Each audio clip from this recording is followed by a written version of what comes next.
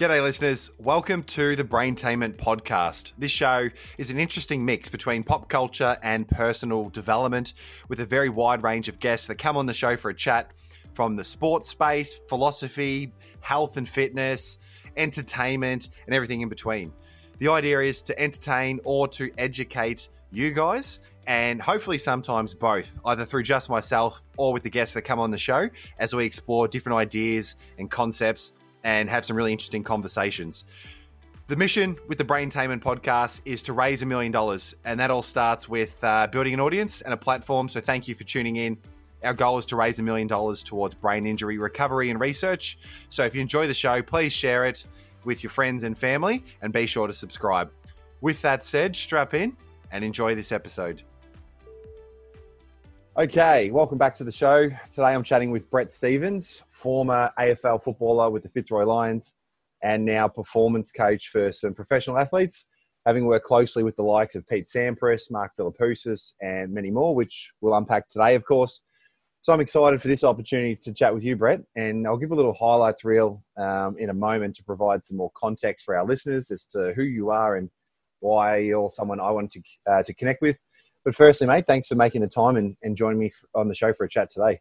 Thanks very much, Liam. It's a pleasure to be here and looking forward to having a good chat about everything from mind to physical and striving to give your best. That's it, mate. Absolutely. So we've had some fun chats off air, so I'm excited to dive in. Mate, firstly, on the football front, you started your career at Essendon under-19s and later the reserves, although you went on a 9-year journey, if I'm not mistaken, playing footy across multiple states before joining Fitzroy and debuting in the VFL, AFL at the age of 26. You played a total of 133 senior games, learned a lot about resilience and determination, of course, as well as the need to get the body and the mind right. And these skills you took into your post-footy career as a coach, traveling the world, working on the professional tennis circuit. I mentioned a couple of names there at the top. You worked at more than 80 Grand Slams and were involved in more than 40 Grand Slam finals. Worked with world number one ranked players in singles and doubles, including Pete Sampras, of course, I mentioned there, during the last 5 years of his career. You work with the Zimbabwean Davis Cup team, who beat Australia in Australia as the major underdogs. And so, mate, like, pretty impressive resume. I could probably keep going, but I think where I want to start is those 9 years of footy before ultimately getting a Guernsey with Fitzroy. What did that teach you? What were some of the lessons you took away from that experience? Well, really that journey set me up for life. And I know recently you've had a podcast with Paul Roos. Now, I met Paul at 15 and I was playing under-19s for Essendon and Paul was playing under-19s for Fitzroy. And our journeys couldn't have been any more different. He went on and I think he made his played his first AFL game at 17 or 18. For me, it didn't quite work out that way. I had 3 years at Essendon where I was going in between the under-19s and reserves and didn't really get an opportunity to play in the senior team. But Essendon were definitely a very strong team there. But I think my journey, although it was completely different to Paul's, I look back on it now, and it's funny how you can look back and see the path. It actually gave me the skills for my next job after football, and it did teach me resilience and how to understand how to try and get the best out of yourself. So basically, my career started at Essendon in 1979. I had three years there, didn't make it in the senior team, and I'll try and quicken this up a bit because it can be a long story. From there, once I got cut at Essendon, and back then there wasn't any real sensitivity to the feelings of the players. I actually got cut at Essendon. I'd been there for 3 years, and then we're in the middle of a session, really, really hot day, training session, and everyone left except you 15 guys, you can stay here and do a bit extra. So we did with these other guys, we did about an extra 45 minutes training until everyone was gone, and they called us all in and said, okay, you guys are cut. And That's how they cut us. And so it was pretty brutal then, and it was, I was like, okay, you go back, clean out your locker room, been there for 3 years, and you're done. And that was it. So, but luckily for me, I had a few offers come in from all over Australia, Western Australia, South Australia, Tassie, and in the end, I decided to go to Tasmania and played my first full year of senior football over there. Even though it was a lower level, it was great to actually be playing in the senior team, and had a solid year there, playing in Hobart. The next end of that year, I got invited to do the pre-season at Collingwood. I went and did the pre-season at Collingwood. Then one day you look up on the list and, okay, Brett Stevens cut. So then I got cut again. So then I went back and played another year in Tasmania. Played in a premiership side for Glenorchy. It was a fun year. It was a great year, but I still had that burning desire in me to get back to play AFL. That's what I wanted to do, to play AFL football. That was my goal and my dream. Yeah. So I end of that year, I got invited to do the pre-season with the Sydney Swans. Ended up playing a couple of games in the reserves there on a permit. It was just a different system back then. And after a couple of games there in the reserves, I got cut from the Sydney Swans. I actually can't even remember how I got cut there, but I did. Yeah. So long ago. Yeah. But so then, the dream was cut short again after doing the full pre-season of training, making the full commitment, and then not making it again. So then I ended up playing half a season, the rest of that season in the VFA in Victoria for a club, for Paran Football Club. And at the end of that season, I had a couple of mates going over to Western Australia to play. And I said, do you reckon you could see if I could go over there? So they said, yeah, they rang them and said, yeah, come along. So I went over there and I ended up playing for East Perth.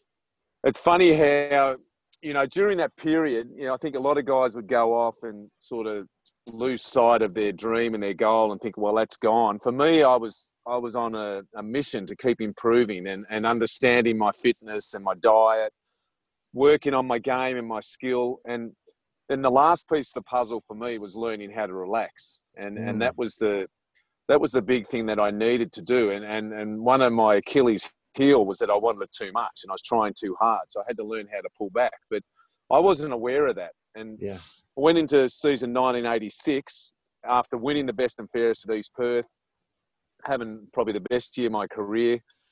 And after 4 or 5 games into the season, after doing a massive pre-season, because I thought, okay, I'm 25 now. I've got to do a huge pre-season, get myself in the best shape I possibly can, which I was trying to do along the way. And maybe I'll get a club will be interested at the end of this year if I can back up last year. And so that was my goal. I thought, okay, I'm going to go hard and hopefully someone will be interested, although it would be slim at 26 that they would be interested in me. So I came out, best shape I've ever been in. And after 4 or 5 games, I couldn't get a kick. I was struggling. And I actually got dropped out of the senior team. So the best and fairest on the year before was in the reserves in the WAFL. Yeah. And, my dream of playing AFL football didn't look too great then.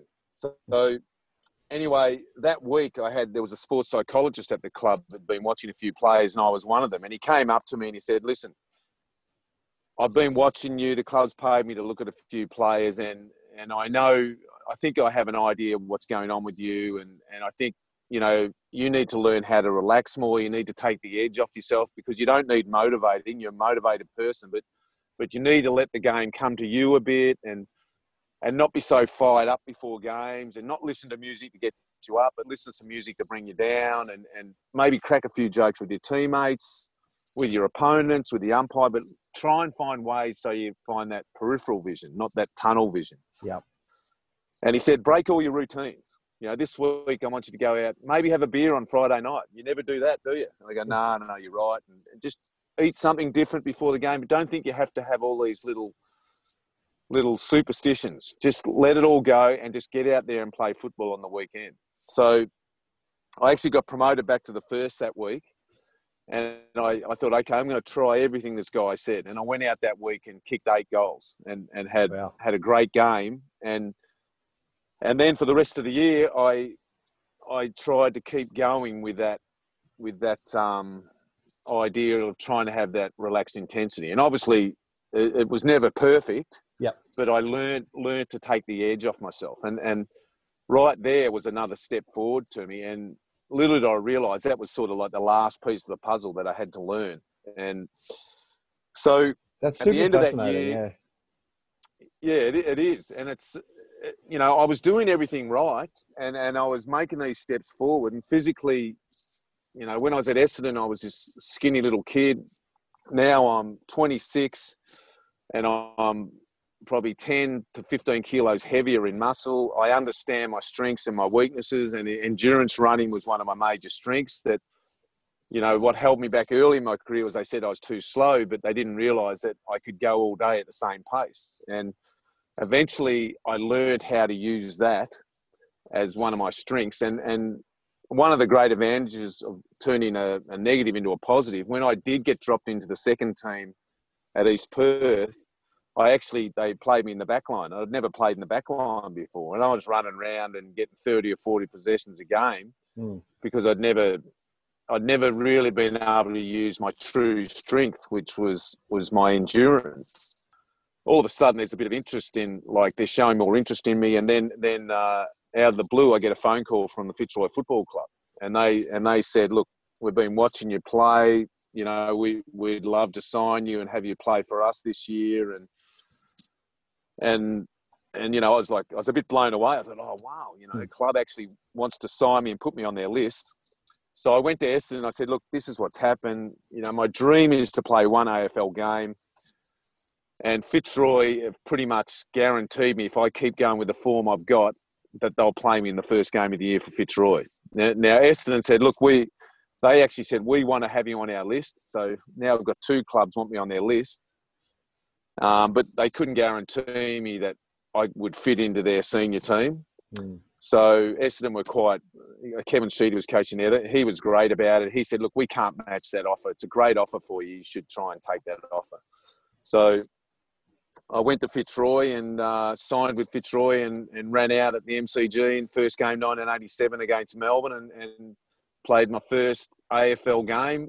And, you know, running on the ground, I couldn't even actually believe it. I was so blown away that I'd actually did it. And that was my dream, was to get the one game. Did you find that after that moment was even more surreal and euphoric, I suppose, given your story to get there?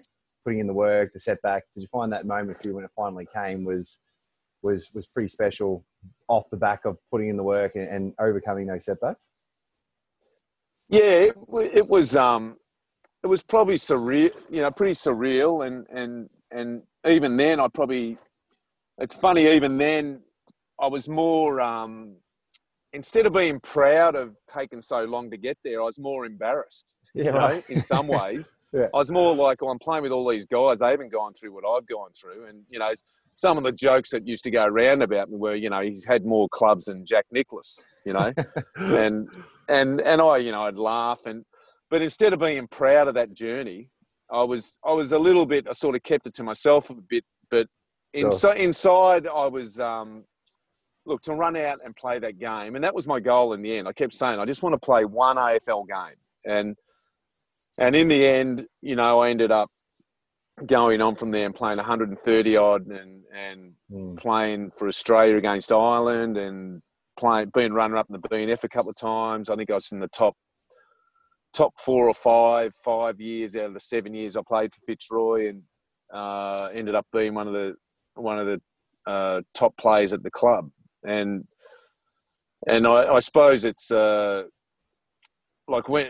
And what little did I realise what it was training me for, that whole journey, and a lot of the things that I talk to the athletes I talk to, and now, you know, I spent 20 years in the tennis tour, but now I talk to golfers and surfers and skiers, snowboarders, skateboarders. I've got a whole bunch of different athletes that I talk to, and one of the things I always start off with is, you know, anything's possible, but it's not going to be handed to you on a platter. And you've got to work on ways to understand how to give yourself the best chance to be the best you can be.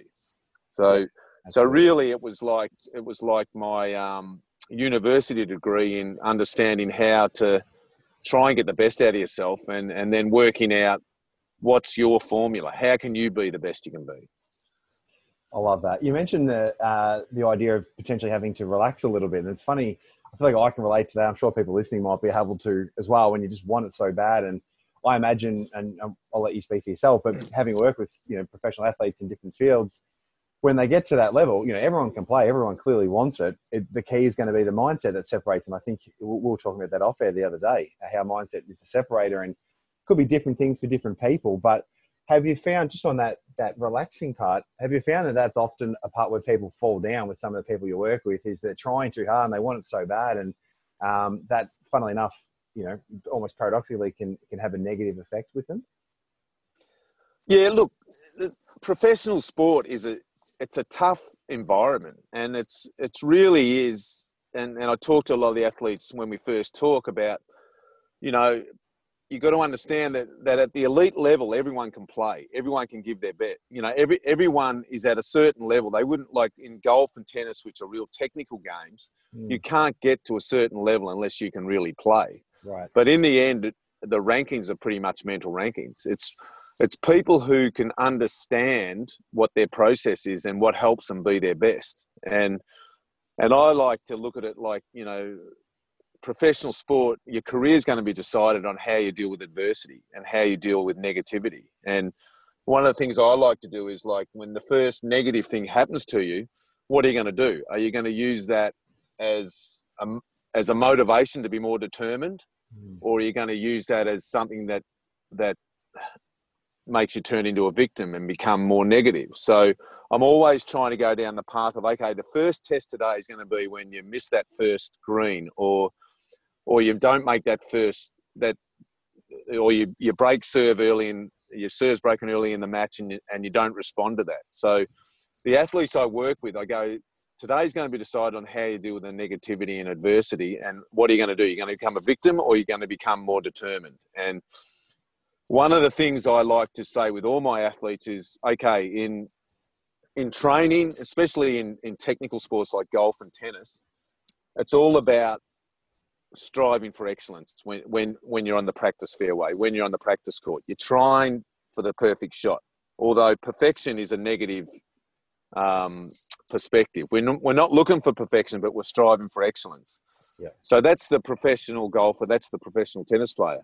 So you've got that hat on them. But when it comes to competing, when you're on the first tee on Thursday, you've got to take that professional golfer's hat off, and you've got to put on the professional competitor's hat on. You've got to put on the competitor's hat. And the competitor, he's not looking for perfection. He's not worried about making mistakes. He's using negatives as motivation to be more positive. And he's trying to be his own best friend. And then in the end, he's not focusing on the result. He's focusing on the effort. So his expectation every time he goes out is to focus on the expectation. And by doing that, if you can be consistent with that, you can then start to build this mental foundation that helps you deal with any situation. But the biggest problem is trying to stay positive when you don't get the result. And I've had this conversation with a few guys where, they're like, oh man, I'm trying so hard. I'm doing what we're talking about, but I'm not getting the result. And, I'm a result-driven person. And, it's like, I can't be happy with not getting the result. And I'm like, listen, I don't expect you to be happy with not getting the result, but the best chance for you to have the result is focus on your effort. And if you continually keep giving your effort, you're that good that you'll collect when it's your time to collect, when the putts drop, when the bounces start to go your way. And so you can't have this up and down attitude where one week it's good, one week it's bad. You've got to try and create this consistency in your effort, and then eventually you'll get rewarded. But the problem with professional sport is a lot of times your best isn't good enough. So, and you can get beaten when you've given your best, and that's hard to take, but you've got to understand that's all part of the journey. So it's being able to understand all the little boxes you have to tick to give your best. Yeah, it makes sense. I mean, if you think about, the separator being that perspective you have on your approach, like at a certain level, everyone can play, obviously. And, you know, I imagine it's easy to see on TV some of the professional athletes in whatever field it's in. We see the highlights reel and the accolades. But if you think about it logically, it's almost impossible to go through a 10, 15, 20-year career without having some sort of challenges, whether it's injuries or a form slump or whatever it is. It almost just makes sense that the difference is going to be how you do respond. So I love that you have that perspective, and I can see how if you can help people train their own psychology to see things that way, to go, okay, how can I not get thrown off my game when something goes wrong and your opponent potentially can't manage that the same way? That is going to be the separator. And I can see how that would make a massive difference to your game, whether it's golf, tennis, surfing, whatever it is. Well, and the thing is, it's funny when you look at professional sport. So if you go to the courts at the tennis and you watch certain plays, you'll see, and this is the biggest conundrum for professional athletes, because they've got to be so hard on themselves to get to that level, but then they've got to be kind to themselves to be able to get the best out of themselves. And if you go to any tennis court at the Australian Open, if you go to the golf or whatever, you'll see a lot of more athletes than not being tough on themselves, being hard on themselves, being critical on themselves. But for me in tennis, it's like there's two shining lights at the moment. There's Rafa Nadal and Roger Federer. Yep. And their attitudes stand out like beacons to me. I mean, really you can't tell whether they're winning or losing, if you don't know the score. So it's funny why wouldn't all the other players be copying them, Right. But the reason they're not all doing that is because it's not easy to do. It's not easy to stay positive when things aren't going your way. It's not easy to use negatives to trigger positive reactions. Yeah. And that's what makes professional sport so tough. And it's the same in life. It's not easy to pick yourself back up and start again when something bad happens to you. But really, in the end, there's two choices. Do you sink or swim? And I think there's only one choice that you would want to take, and that's swimming. But that doesn't mean that doesn't mean it's going to come easy. You definitely have to understand how to keep getting up and keep giving your best when things aren't going your way. But eventually, it'll turn around in anything, whether it's at work, whether it's with an injury, whatever it is. If you keep trying to evolve and trying to understand what you need to do to get better, then eventually you'll overcome whatever it is. Yeah, I love that. So then I mentioned at the top there, your time on the tennis circuit. How did that come about, Brett? How do you go from, you finished your footy career, obviously. Was that an immediate transition into performance coaching? Like, what did that process look like? Yeah, it was more by accident than anything. I got to know a few tennis players on the tour during my playing days, and there was we had a trainer at our club was involved in the tennis, and I did a couple of pre-seasons with a few players, and they joined in with my training when I wasn't at the club, and I, at the end of my career, Wally Masour was at the US Open. I actually pretty much flew out 3 days after the end of my career, and went straight to the US Open, and I was clueless on what was going on. I was 32 years old, and I was pretty green as far as travel's going. I'd just done the basic football trips to Hawaii and onto the mainland of the US, but not really worldly, just a couple of weeks and then back to Australia. So I was really green at the first US Open. It was, Wally sort of, he goes, "Oh, Moose, go and get yourself a massage. You can get free massages in the players' training room." So I go, "Oh, can I?" And he, yeah, going. So I'd be over there on the massage table, which were for players only, and they were having a great old laugh about it, And I just fresh from my AFL career, but no, I had a real blast. And Wally ended up making the semi-finals of the US Open that year, which was one of his biggest results. It was nothing to do with me. I was as green as they come. I'm sure you helped. But yeah, but little did I realise that, I didn't really understand what my job was, but I was basically just training guys, trying to get them in the best shape, but also I was talking to them mentally about how, keeping them motivated and keeping them going, Yeah. And then Wally made the semis there, and after the semis, he said, "Come on, Moose, you're going to come to." Oh, that's my nickname, by the way, Moose. Yes, I said, did "Come know. on, mate. Yeah, you're going to come to Europe with me. I want you to come to Europe and keep me training hard and on the diet." And so I ended up going to Europe with him, and he had his coach there as well, and he did pretty well. And then after that, we ended up going back to Florida, and I ended up in Boca Raton in the States, and at an academy run by Robert Seguso and his wife. Oh, what was his wife's name? Seguso Bassett. Yeah, Carleen Bassett. So they had an academy there that I went back, and I actually was running the whole academy at one stage, not knowing anything about tennis, but only knowing about discipline and what it is to give your best. So I had all these American kids were like on the tennis court, and then I'd see someone throw their racket. I go, "Okay, rackets down, we're going for a run." And I'd run them out for a mile, run them back for a mile. I go, "Okay, if I see another racket go, we're off again." And the racket stopped hitting the ground, and even though I didn't realise, none of the kids really understood my accent. You know, I was using words like fair income and the whole thing. Yeah. But I didn't realise till years later that fair income wasn't an American word. But from there, it just sort of evolved. And then I had a few younger guys ask me to go on the road. And then a guy, Sandon Stolly, I ended up travelling with him. He was the first guy I really travelled with for a long time. We had 4 or 5 years travelling together, and he came to me. I think when he came to me, he was ranked about 350 in the world and in singles, and he had around a top 100 or around 100 doubles ranking, and he came to me and said, "Look, you know, can you do some work with me?" He said, "Look, I just concentrate on doubles." And I said, "Well, I'm not interested if you only want to play doubles." He said, "Oh, no, I want to play singles." I said, "Well, let's go for your singles." So in the end,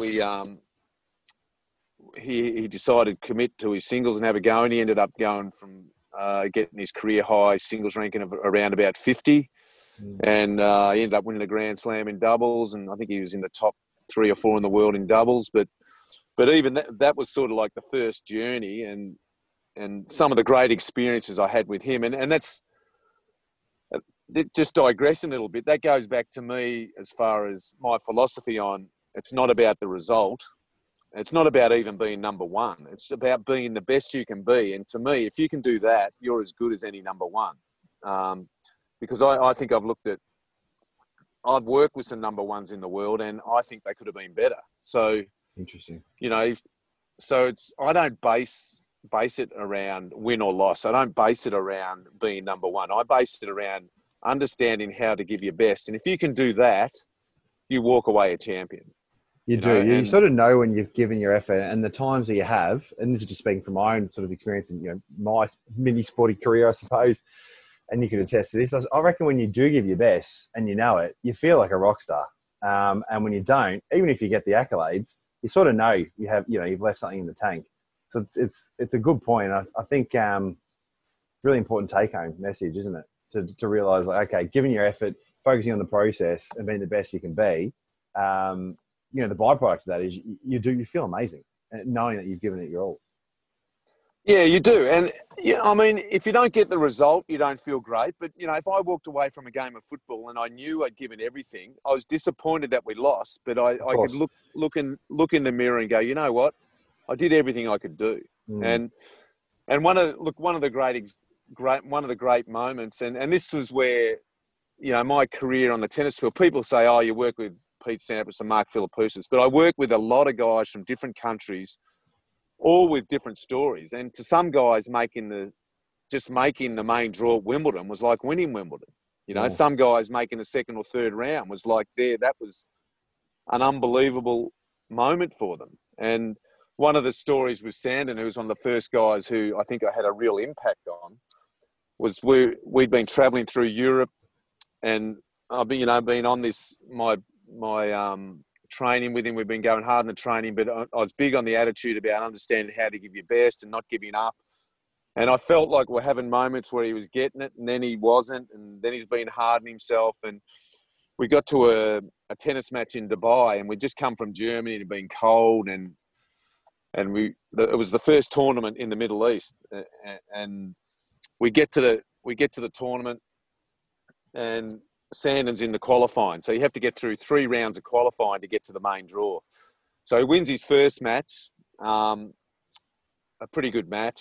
Comes out in the second round, and he wins the match 6-2, 6-2. And he walks off the court waiting for me to give him a high five. And, high fives were still big back then. I go, mate, I can't do this anymore. And he's like, what do you mean? I just won 6-2, 6-2. I said, yeah, but you're not understanding what I'm saying. Your effort was terrible. Like you won 2-2 because you're a more talented player than that guy. But that doesn't mean you're the best. I actually think he was better than you because his attitude was better.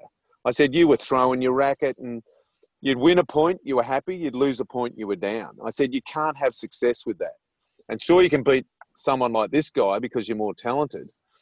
And I said, I'm done. I can't do this anymore. And he's like, oh, well, what do you mean? And I said, listen, all right, I'll give you one more match. You show me that you're committed to being a great competitor and we'll keep working together. But if not, I'm done because I feel like I've been with you 3 or 4 months now. And if you're not getting the message, it's probably time for me to move on. So at that stage, he was still ranked about 250 to 300 in the world. He came in, he was into the last round of qualifying, so he had to qualify to make the main draw. He comes out and he plays a Russian guy, Cherkasov, who was a real grinder. And they have like a 3 to 4 hour match, unbelievable match, and he loses 7-6 in the third. And I'm like, Sandon, that is the best match I've ever seen you play. I mean, I had goosebumps watching the match. I said, I'm so proud of your effort. And I said, if you keep doing this, you're going to have a singles career and things are going to go your way. You're going to get your luck. And he's like, well, yeah, I was so lucky. If I won that point, I could have won the match. I go, mate, you've just got to keep going down this path and you'll have success. So then, lucky enough for Sandon, he ended up getting into the tournament as a lucky loser. So if someone pulled out injured, you can get in if you're in the last round of qualies. He got in as a lucky loser. He was playing the world number 1, Thomas Muster, in the first round. And he ended up beating the number 1 in the world 7-6 in the third. And ended up making the quarterfinals, having the biggest result of his singles career. And then after that, made the semis a few weeks later. And by the end of the year, he was in the top 100 and went on to get into the top 50 in the world in singles. But that was like a turning moment for him right there, where he finally saw what he needed to do and understood what he needed to do. And sure, there were still moments where, you would slip back a bit and you'd have to have some reminders. But basically from then, he was committed to being a great competitor and keep giving his best. So for me, those experiences I'll never forget. Just as, lucky enough to sit in the box and watch Pete Sampras win Wimbledon, to me, those moments were just as big as those moments. Yeah, absolutely, mate. So, obviously, Pete Sampras, Mark Philpott, some of the names we know, a couple others you mentioned there as well. You've clearly worked with, and then I can imagine a whole host of other people in different sports. You've worked with a lot of pro athletes now. Are there certain commonalities that you've found among some of these high performers? So obviously you come in and you work with them, which we'll talk about that process a little more in a moment. But is there something that you've noticed, sort of in addition to that mindset, I suppose, that everyone has in common? Is it a hunger thing? Is it the way they approach their diet or their training? Yeah, are there certain commonalities that you've found throughout that process? I think it's more the best guys are the guys who eventually have a full understanding of what they're trying to do. So, and for me, in the end, that's what it is to be a great competitor. You understand that, the boxes you need to tick. So for me, I'm big on, number one, you've got to be mentally fresh, and number one, you've got to be physically healthy to be able to go out and give your best. And what is it to be mentally fresh? So understanding to have the right amount of sleep, understanding not to waste energy on other things, whether it's, nowadays there's more challenges with the social media and other distractions. Yeah. But basically, for you to be able to give your best, your mind has to be clear, your head has to be clear, and then you're a bigger chance of having that peripheral vision. and not that tunnel vision where I must win, I must do this. But if you can create that peripheral vision where you can see the big picture, you can see everything going on, and you're stepping up there and you go, okay, this is great. This is another chance for me to go out and give my best again today. And then ticking those little boxes that make a difference. Like most people would see a game of tennis and they might see a player sitting down eating a banana during the break, and he'll have some of the banana every break. Well, one of the things that actually affects you when you're playing sport, it's not so much the physical that they're eating that banana, it's to keep topping up their energy levels. So, because the first thing that gets affected when their energy levels drop is their brain. Yep. So then you start to feel a little bit of negative, a bit of a negative mindset sets in. So you've got to keep topping up your fuel, and that will keep your brain more active and being able to make better decisions. And so, and the rest aspect, I'm huge on the rest. You know, a lot of times you talk about, you know, Pete Sampras might play a 5-set match and he's got to get up for another match in the next day or in 2 days' time. You've got to get in there and take care of your recovery as quick as you can and get out of there, get your press done and get out of there and get back to your hotel and put your feet up and rest, and not be focusing on tennis so much, but just watch a movie or read a book, but have some proper rest so you can give your brain a breather and you can get ready for that next challenge, because you've got to be ready to go to work and you've got to be ready to be able to get out there and deal with the negative situations with a clear head. So the rest in the recovery is huge, and the understanding of what's important is huge as well. I love it. Yeah, that clarity is power, just knowing what it is you're actually trying to do. Just on the rest thing, I read an anecdote a little while back. I don't know if there's any truth to it, but it sounds like from what you've just been sharing, there might be. I read somewhere that a big determinant of who wins a game of tennis is how well you recover between points. So I imagine to that point of rest, whether that's, you know, allowing your body and your brain, and obviously as a result your mindset, to refuel and reset, would be a big part of it. And I notice, you know, guys like Federer, Nadal, you know, obviously they're always up and about when they have it, when they're on, but when they are, you know, when they're sitting down in between points or in between sets, they do look calm. They look like they're rejuvenating, vis-a-vis someone who's, you know, sort of jumping around and frantic and burning unnecessary energy. Is there any truth to that? It's sort of in between points how well you can recover? Oh yeah, for sure.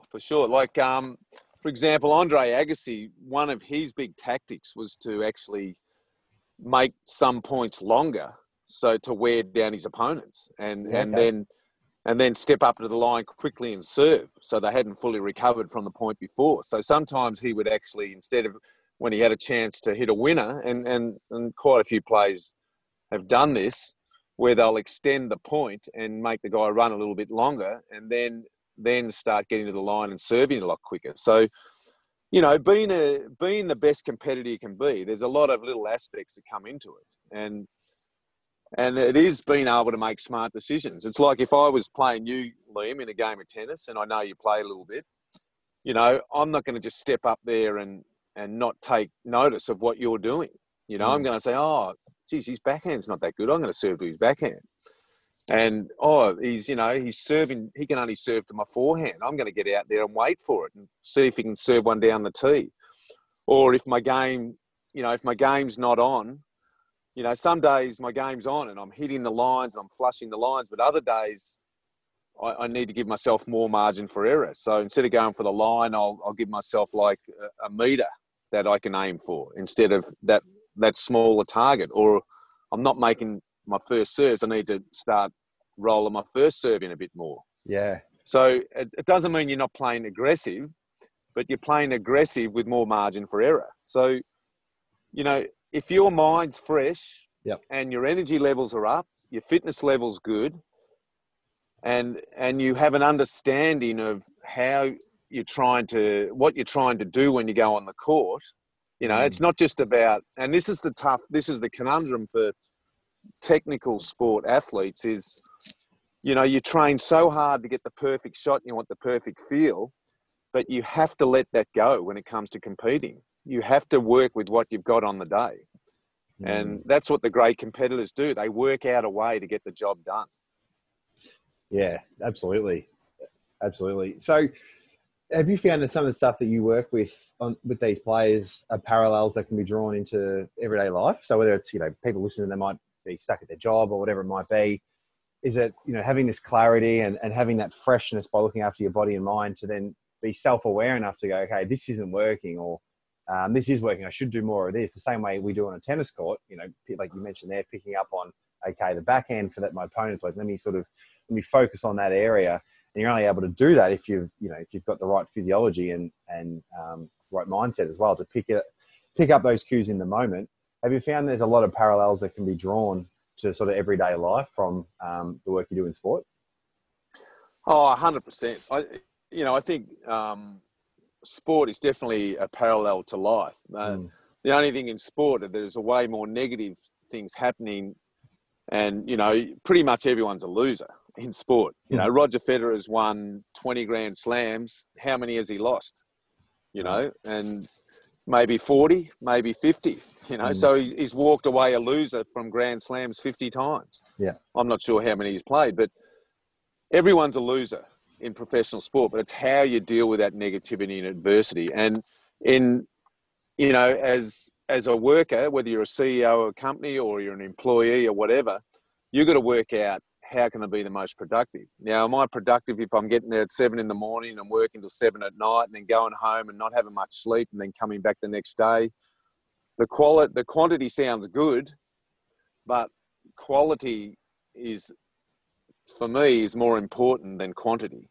And you might, if you cut your hours down to maybe 8 hours a day instead of 12 hours a day, you might have 8 hours of great quality instead of the 12 hours of quantity where you mightn't even be getting as much done.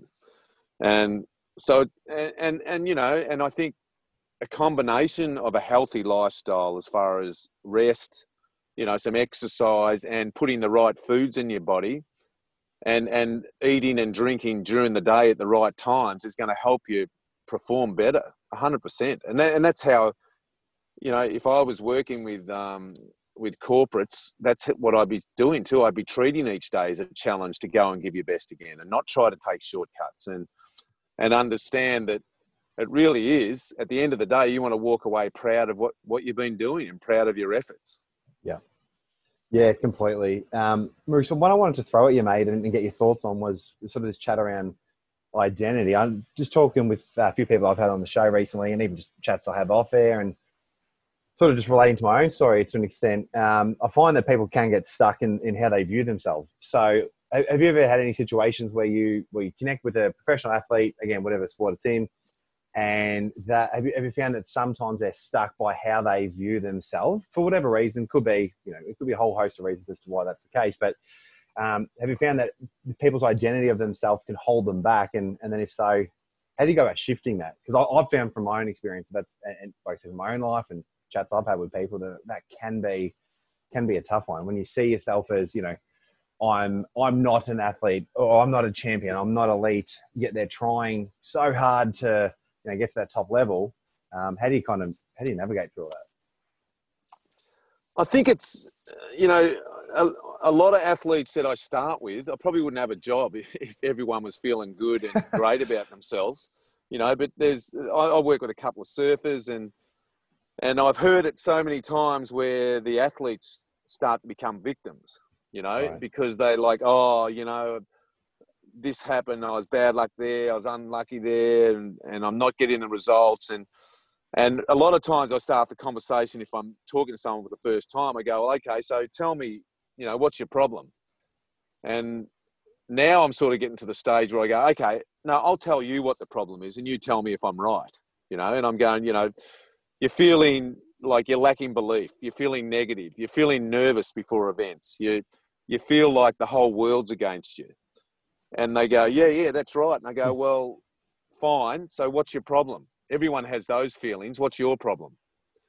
And they go, what do you mean? I go, well, that's how every athlete feels going out to the first tee or paddling out for a heat or running out for a game of football. There's nerves. There's lack of belief. There's feelings of, oh, man, I don't deserve this. I'm not good enough. They're all things that are floating around in your head, but they're not actually real. It's way easier to go down the negative path and be hard on yourself instead of looking at the positives in your life and knowing that even if things are at their lowest ebb, there's always light at the end of the tunnel. And you just got to work out how to get back on the positive path. And it's not easy, but just a simple thing of even doing some sort of exercise and taking care of your diet can have a real positive impact on who you are. Absolutely. But I've spoken to so many people who've told me that they feel like they're a failure. And I'm talking about athletes who are finished with their careers. And then once I sit down and I point out to them that, hang on, why are you a failure? You know, I could actually look at my career, and instead of looking at the journey and the 9-year journey to get there, you know, I could say, well, man, I was a failure. You know, Essendon won 2 flags while I was there and another one after I was there. I could have been part of that. You know, I didn't win a Brownlow, although one year I was only 15 votes off winning it, which I feel like I was ripped off. Yeah. But I didn't win a Brownlow. I didn't win a best and fairest at Fitzroy, although I was close a couple of times. I didn't play in the premiership side at Fitzroy. You know, but am I a failure? You know, and I could look at that and say, oh man, I'm whatever, but I know that I gave my best, and I know that, you know, even though I don't go down in the Hall of Fame, I don't really care. I look at that like, I'm so proud of what I did and how I went about it. That's what it's all about. And I find it interesting, you know, it's funny how, look, as human beings, we want to be comfortable.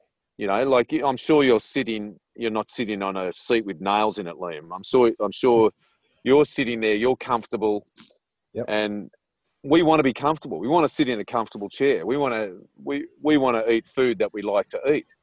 So when negative things happen to us, we don't like it. And we can go down that path of becoming a victim. But on the other hand, it's more like, okay, I don't feel good about this, or I'm not happy with that. How can I rectify it? How can I find a solution, and how can I better myself?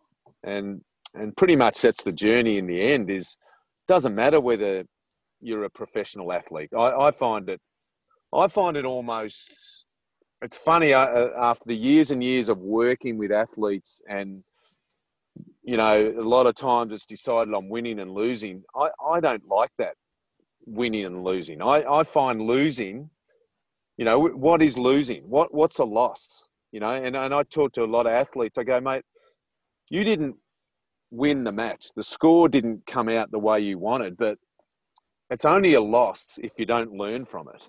And I like that thought of challenging yourself to deal with negativity and using losses as a great learning experience. Absolutely.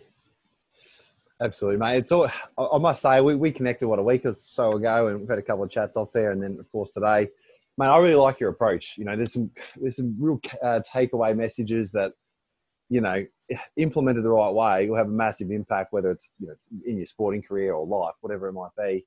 But then having that kind of relaxed, fun approach, I don't know, like there's something that I feel better even just having this conversation. I know listeners will as well. So I think there's a lot of takeaways. But I've got a couple of fun ones before I let you go, mate. And I feel like I can riff on this for hours with you. It's always really interesting.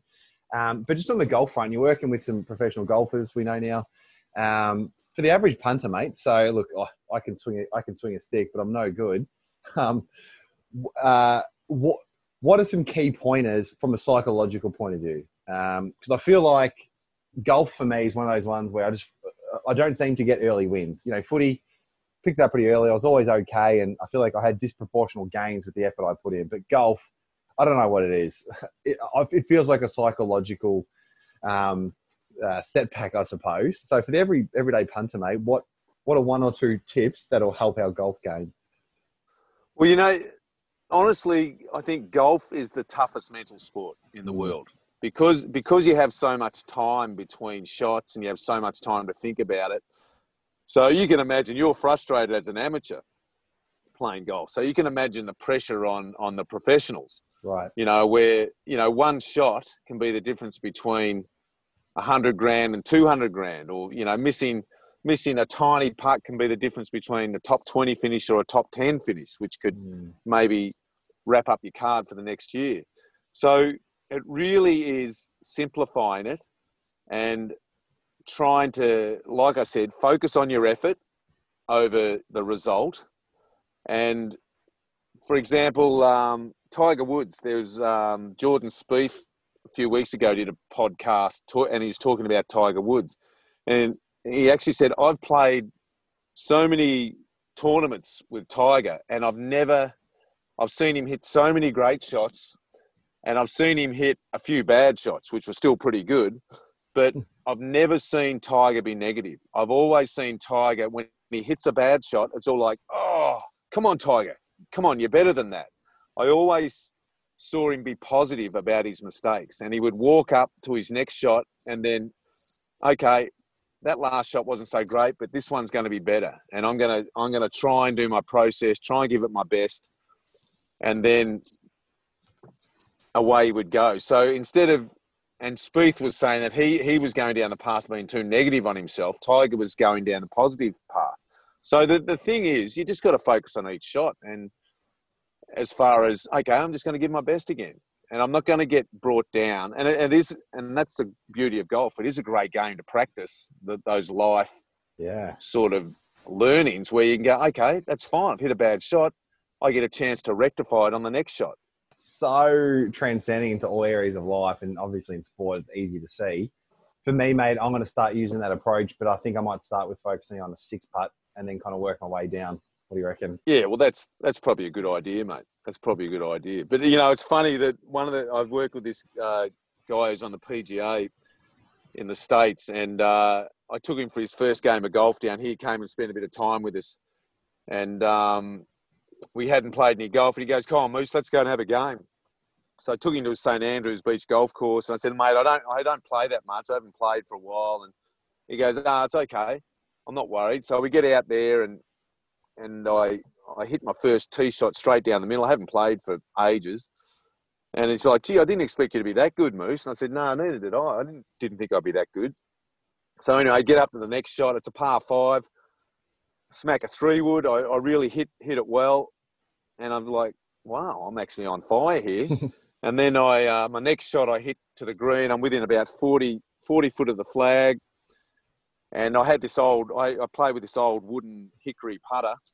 And I've been saying to him all week, I said, mate, if we ever play, you see this putter here, it never misses. I stepped up to the 40-footer and hold it with my wooden putter.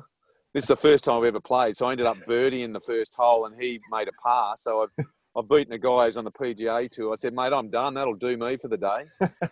And he hasn't been able to live that down. He's not real happy about that. But no, I can't imagine he would be.